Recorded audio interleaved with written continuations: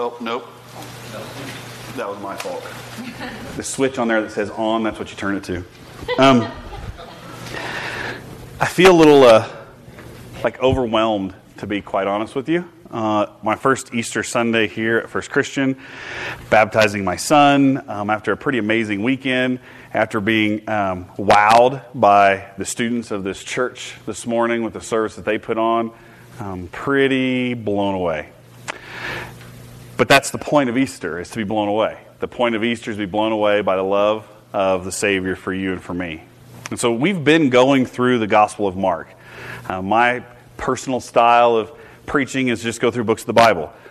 Partly because I can be a little lazy and I don't have to plan any great dramatic things and all these great illustrations and have stuff cool happen, because I'm just trusting in God's Word each week. But also because I know, even I was a teacher and a part-time professor for a while, that if you're good at public speaking, you can convince anybody of anything.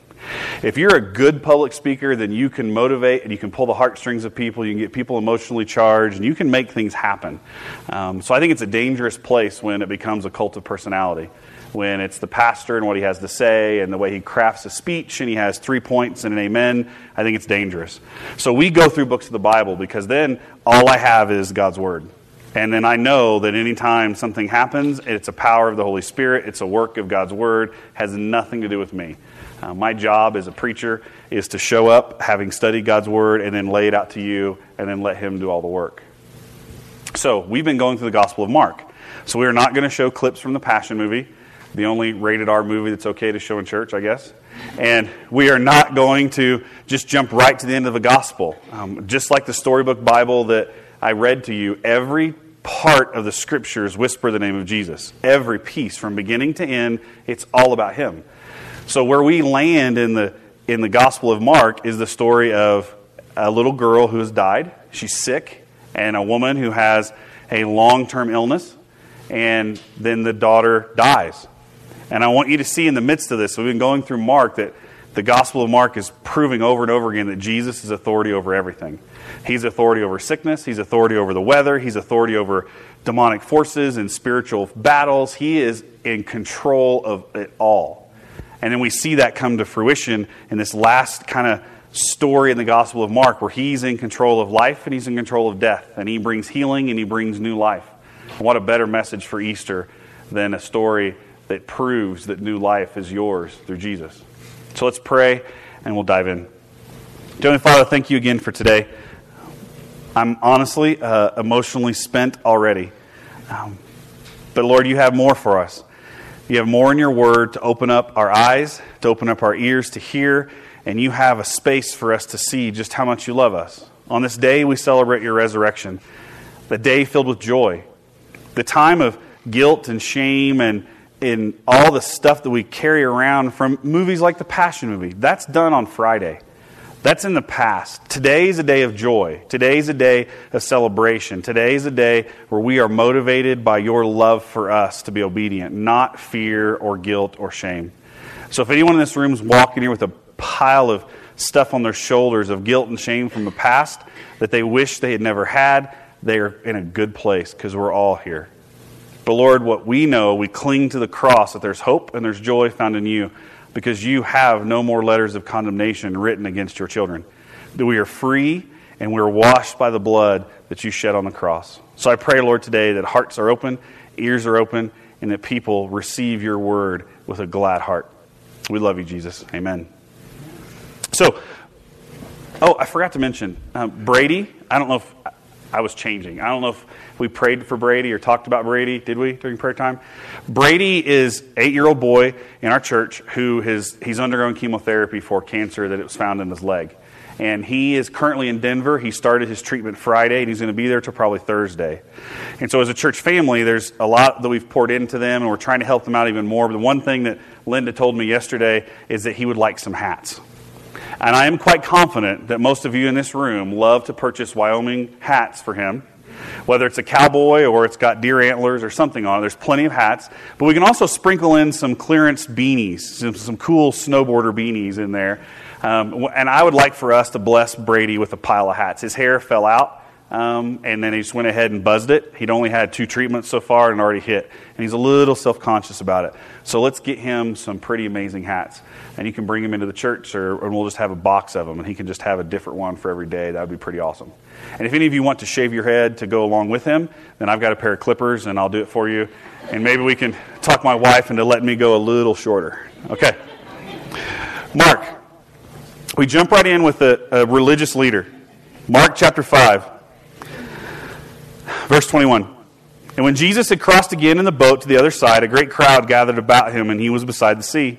Then came one of the rulers of the synagogue, Jairus by name, and seeing him, he fell at his feet and implored him earnestly, saying, My little daughter is at the point of death. Come and lay your hands on her, so that she may be made well and live. And he went with him.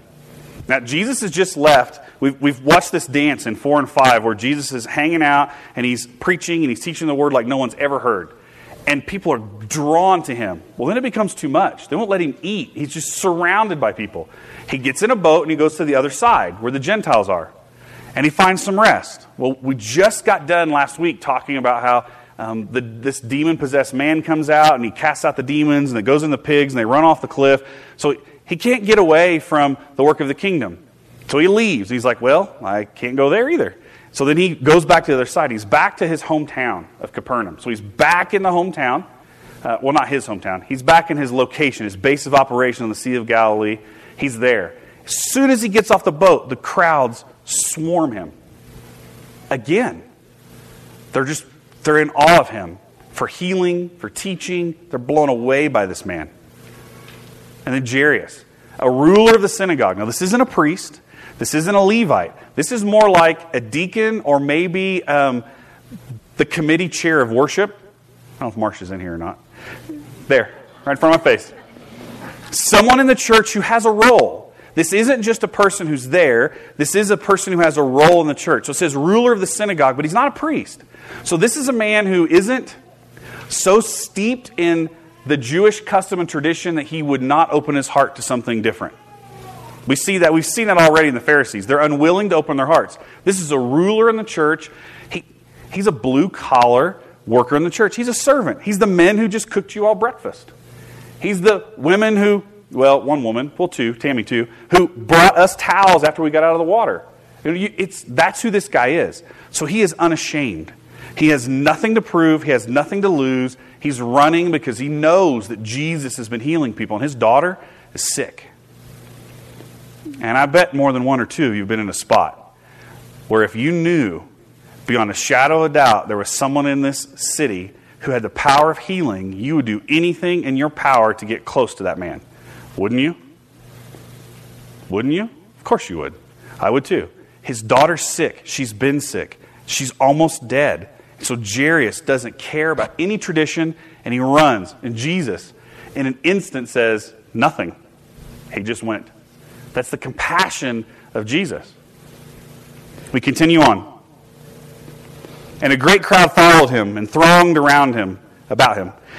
And there was a woman who had had a discharge of blood for 12 years. I know. And who had suffered much under many physicians, and had spent all that she said, and was no better, but rather grew worse. And she had heard the reports about Jesus, and came up behind him in the crowd and touched his garment. For she said, if I touch even his garments, I will be made well. And immediately the flow of blood dried up, and she felt in her body that she was healed of her disease. Again, someone with nothing to lose. Now, in Jewish culture, if you have a discharge of blood and you're a woman, then at that time you were considered ritually unclean. So during that time, every woman was not allowed to go to temple, was not allowed to partake, was not allowed to be part of anything really. It was a time of the month that you were ostracized. Well, this woman had a consistent issue for 12 years straight. So this woman would have been like a leper in her own family. She would have been outside, had a room outside the house. She couldn't be near the kitchen. She couldn't be near anybody. Couldn't go to temple. Couldn't go to church. Couldn't go to the store.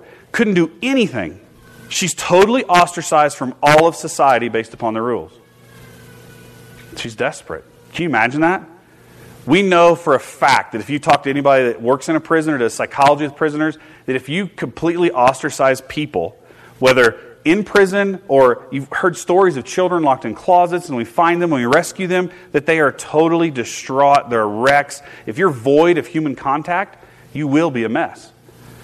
So here's this woman, and she hears about Jesus. She's a Jewish woman, steeped in the Scriptures. She's been to the temple, but for 12 years she's away. And she knows, if I can just touch the hem, if I can just touch his robe, I know he can heal me. Well, where does that come from? We have no recollection of that anywhere in the Scriptures. People want him to heal, want him to touch, but the idea of touching the garment, where does that come from? I want you to see how amazing she understood the Scriptures and knew exactly who Jesus was. In Numbers 15:37-41, it says, "The Lord says to Moses, speak to the people of Israel and tell them to make tassels on the corners of their garments throughout their generations, and to put a cord of blue on the tassel of each corner." So if you've ever seen a traditional Jewish ceremony or a service, or been around maybe a Hasidic Jew, you'll see these little strings, these little cords that will hang down, like looks like it's on their belt. But it's part of a prayer shawl that they will wear continuously. And you'll see the little tassels hanging out off the belt, or hanging out of the pants. So it's all tucked in, they leave the tassels to hang. And it's called, in Hebrew, the kanaf. The borders of the prayer shawl. And I don't know how to pronounce it in the way that zit. Tassels on the end of the prayer shawl. So you got these tassels on the end of your prayer shawl. Okay? So every traditional rabbi, every Jewish man, so Jesus would have walked around with a prayer shawl. He's a rabbi. He would have had one of these. He would have worn it around. You put it over your head when you're in prayer. If you've watched any of the History Channel's Bible story, you see, especially I think it's Nicodemus and even the priests, they're always like throwing it on. They're kind of hiding. They always get this thing on. It's the prayer shawl. So he has one. Well, we have in Numbers that every Jewish man is to have one of these. Well, we also see in Malachi a prophecy, a prediction of the Messiah. "But for you who fear my name, the Son of Righteousness shall rise up with healing in its wings. You shall go out leaping like calves from the stall." That there will be healing in the wings of the Messiah. This does not mean he looks like an angel with big wings. It's not Angel from the X-Men, those of you that read comic books a little bit. That's not what we're talking about here. The same word, wings, translates as kanaf, which is exactly like the border, hem, or the tassel of the garment. So the exact same word is being played here. When we see it in Greek, it means edge, border, hem, or tassel. And we see in the Old Testament, the promise of the healing is going to be in the tassels, the wings of the Messiah. So this woman knew her Bible. Well, her Torah. She knew her Scriptures. That if he's the Messiah, all I have to do is touch the hem of his prayer shawl and I'll be healed instantly. So she's not just a woman who's desperate. She's a woman who has a trust and a faith that the Messiah can heal her. She presses through the crowd, opening herself up to be even beaten. That ritually unclean, going in to touch the Messiah, going in to touch this rabbi. She's pressing through the crowd as she reaches out in desperation and grabs his tassel. And immediately she's healed. She understood the promise of the Messiah. She had faith. And we've seen over and over again in the Gospel of Mark that faith has brought healing to all the people that have come to Jesus. In that instant, Jesus, perceiving in himself that power had gone out of him, again, Jesus, he hears what you think, he perceives that healing's left him. If that doesn't make you kind of go, this guy's a little different than everyone else, I don't know what will. He immediately turned about to the crowd and said, "Who touched my garments? Who touched the wings?"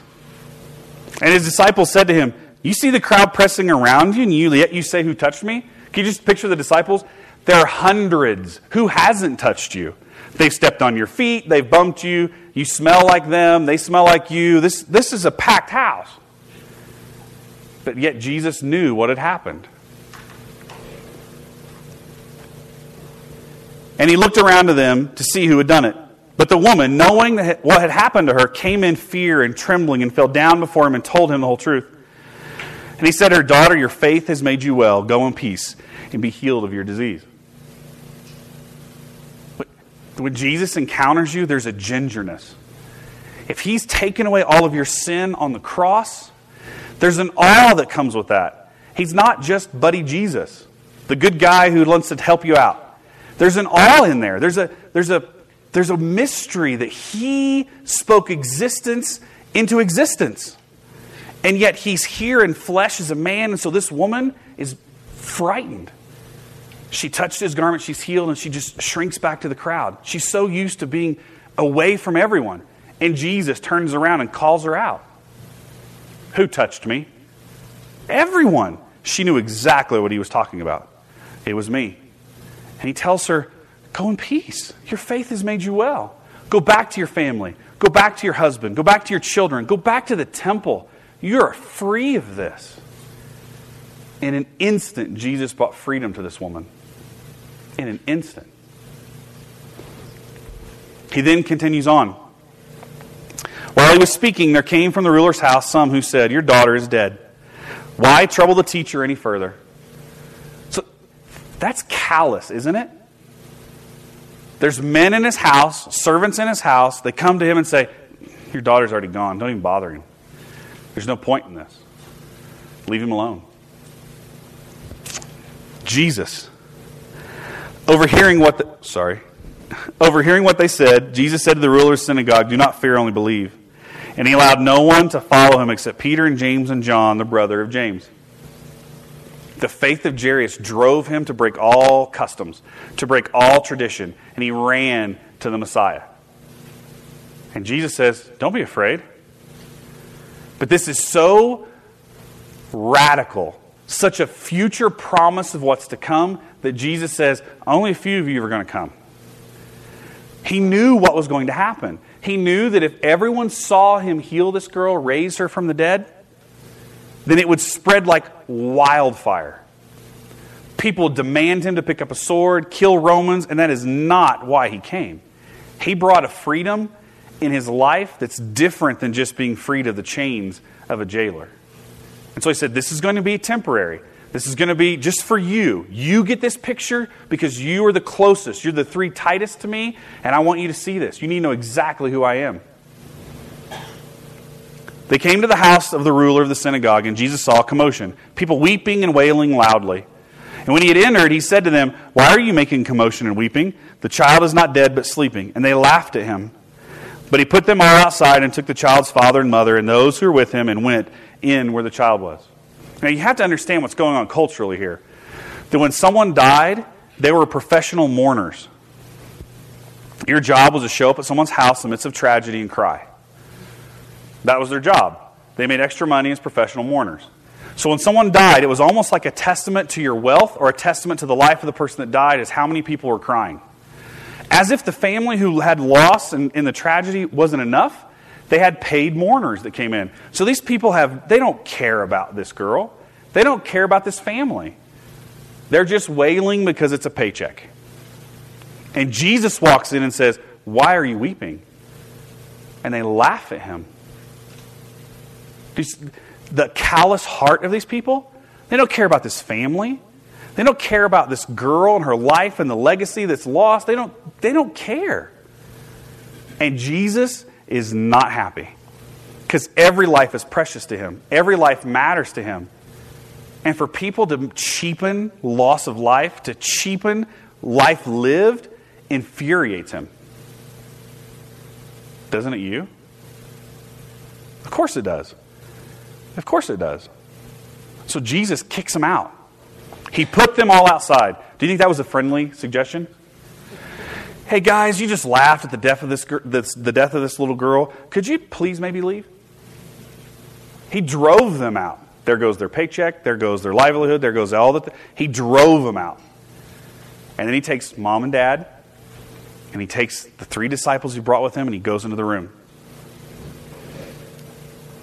Taking her by the hand, he said to her, Talitha Kumi, which means little girl, I say to you, arise. And immediately the girl got up and began walking, for she was 12 years of age.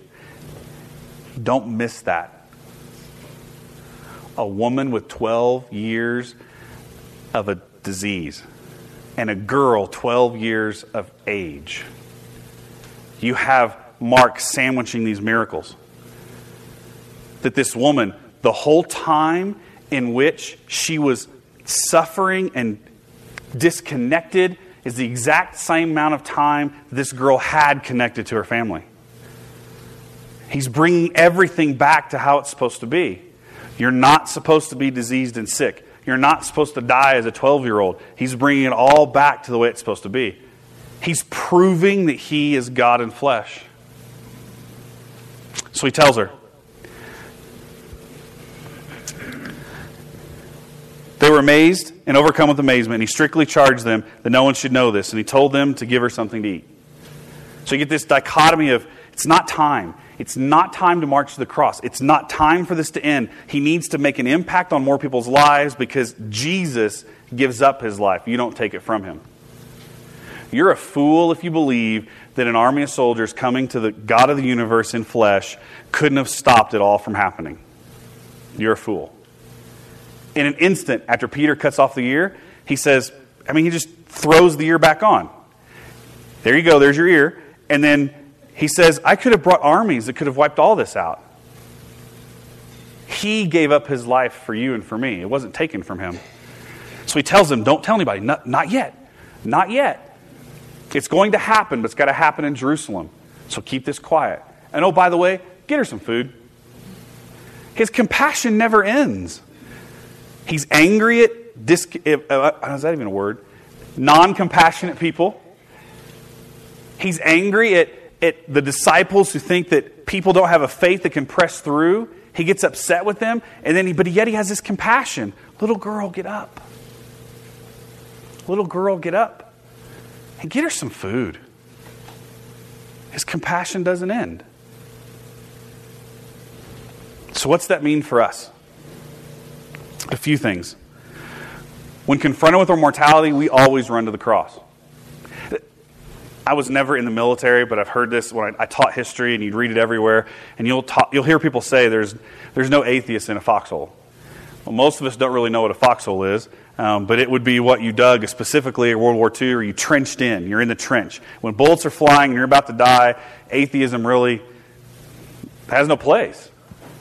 Because if that's it, if atheism is the key, if atheism is true, then why would you ever follow any rule of society? Why would you care about anything? Why would you ever have a child? Why would you? There's no point. If that's it, we live, we die, we become, fertilizer for worms, then why wouldn't you just party it up like crazy? There'd be no reason to live in anything but anarchy. But when you find out that your child is sick, or you find out that you're sick, people are more open to the truth of the gospel than ever before because they're at their wits' end. But if I'm honest with you, I don't want that ministry. I don't want to be like an ambulance chaser pastor who's going to run to the hospital when someone's sick. That's awful. It's depressing. God will use it. I want us to have a rock-solid, firm foundation in the Word of God, and we can trust Him no matter what. Of course you're going to draw closer to the Father when tragedy hits, because that's what you're supposed to do. Draw closer to Him, not run from Him. But I don't want to be the funeral pastor that takes the death of a loved one and then turns that into a gospel presentation. That's, in my opinion, that's kind of slimy. I want to be the pastor that constantly draws you to the joy and love of Jesus Christ. That says, look at His love. Look what He did. All the things that He's done for you, He's proven Himself faithful. I don't have to fire and brimstone and throw hell in your face and make you feel really awkward and weird. And I don't have to do that because I have a better story. That this love letter written to you by the Father of the universe proves His love.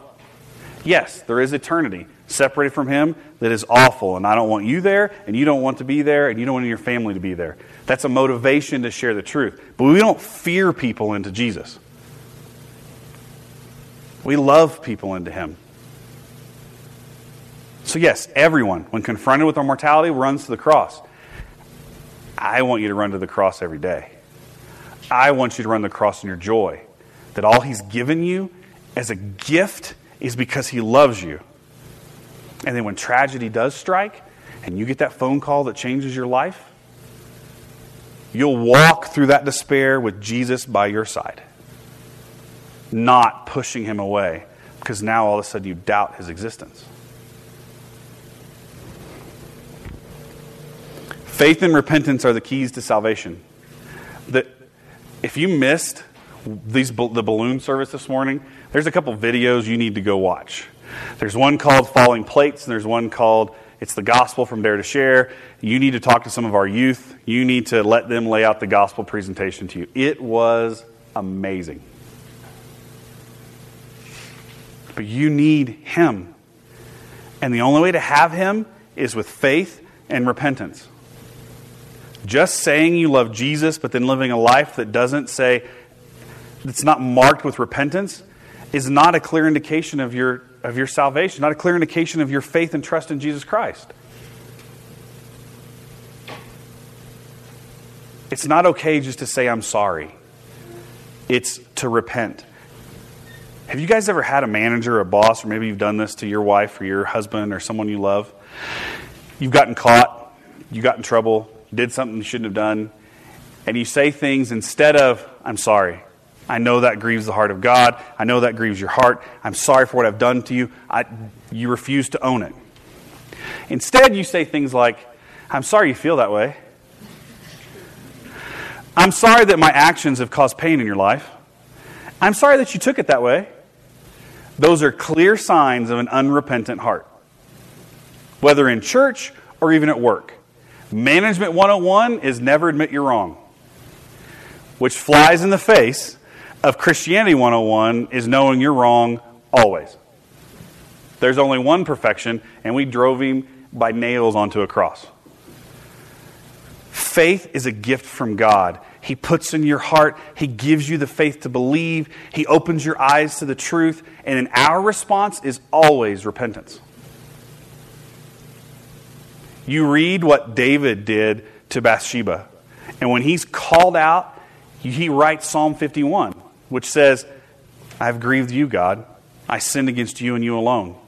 There are other people he sinned against, but all sin is first and foremost a sin against God. That's a heart of repentance. Do you say sorry with a heart that breaks because you know you've grieved God? We saw that. We see it in Jairus. We see it in this woman whose heart was broken. We see it throughout the Scriptures. Your faith has healed you. Your faith has healed you. Your faith has healed you. Go in peace. The woman at the well, have faith in me. Stop sinning. The woman who's about to be stoned, your faith has healed you. Your faith sets you free. Stop sinning. There must be repentance. We can't cheapen the gospel by just saying, hey, pray a prayer, you're cool. And lastly, Jesus brings death to life. We see it throughout the Gospels. Jesus brings death to life. The point of the cross is where the wrath of God and the grace of God collide. That a holy God must have payment for sin. But then the miracle of His love for you is that He took it on Himself. Would you do that? We say it all day long. That would you lay down your life for your brother? Would you die for someone? We lift up Medal of Honor winners because they died for their brothers in battle. We lift up citizens that jump into a subway platform, off a subway platform to throw someone back on and they perish. But would you do that? And then take it even a step farther. Would you die for someone who rebels and can't stand you? Would you? I pray that every man in this room would die for his children. If you wouldn't, then you're not a man. I get that. People get that. But would you die for your neighbor who you fight with about the grass? Well, not here. There's no grass clippings here. You would fight over the fence? Fight over the easement? Would you die for that neighbor? Because Jesus dies for you. He died for you. He proved His love for you on the cross. Now, yes, there's a weight. Some of you in this room have had cancer, have cancer right now, have lost a spouse, have lost children, and I'm not trying to cheapen the tragedy that you've walked through. I'm not saying, because the next link is, well, if Jesus loves me so much, why did He give me this? Why is this happening? Those are legitimate questions that you take to the Father, and I promise you He'll answer them. Maybe not now, but He will. But I trust with every piece of my being that if you're a child of His, there is no wrath. There is no more wrath for you. It's not a conviction. It's not a punishment laid out by God. The world is broken by sin, which causes us to get sick. Some of you, He may give you the gift of an illness.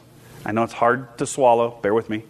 He may give you the gift of an illness so that you can show the world that Jesus is trustworthy even in the midst of pain. He has a bigger vision of our futures, not just this mere 70, 80, 90 years.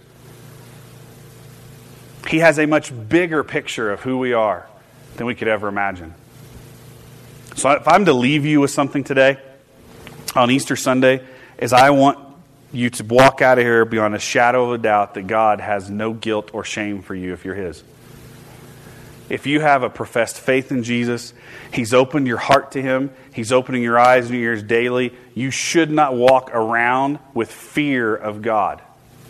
He has no animosity towards you. Of course, like a dad, He wishes you didn't make some of the decisions you make. Right? Just like He wishes I wouldn't. But there's no wrath for you. So I'm going to close with reading out of Colossians. Then we're going to pray, and then we're going to worship. And if God's been speaking to your heart, there's no mistake that you're sitting in church on Easter Sunday here. Either it's to be encouraged by God's Word, or it's to have your heart opened up by Him. And either way, His Word is for you. Colossians chapter 2, starting in verse 9. For in Him, Jesus, the whole fullness of deity dwells bodily. And you have been filled in Him who is the head of all rule and authority. In Him also you were circumcised with a circumcision made without hands, by putting off the body of the flesh by the circumcision of Christ, having been buried with Him in baptism, in which you were also raised with Him through faith in the powerful working of God, who raised Him from the dead. And you who are dead in your trespasses and the uncircumcision of your flesh, God made alive together with Him, having forgiven us all our trespasses, by canceling the record of debt that stood against us with its legal demands. This He set aside, nailing it to the cross. He has nothing but love for you. Nothing. And if anyone tries to put a pile of rules and legalism and garbage on you, they don't understand who Jesus is. They don't.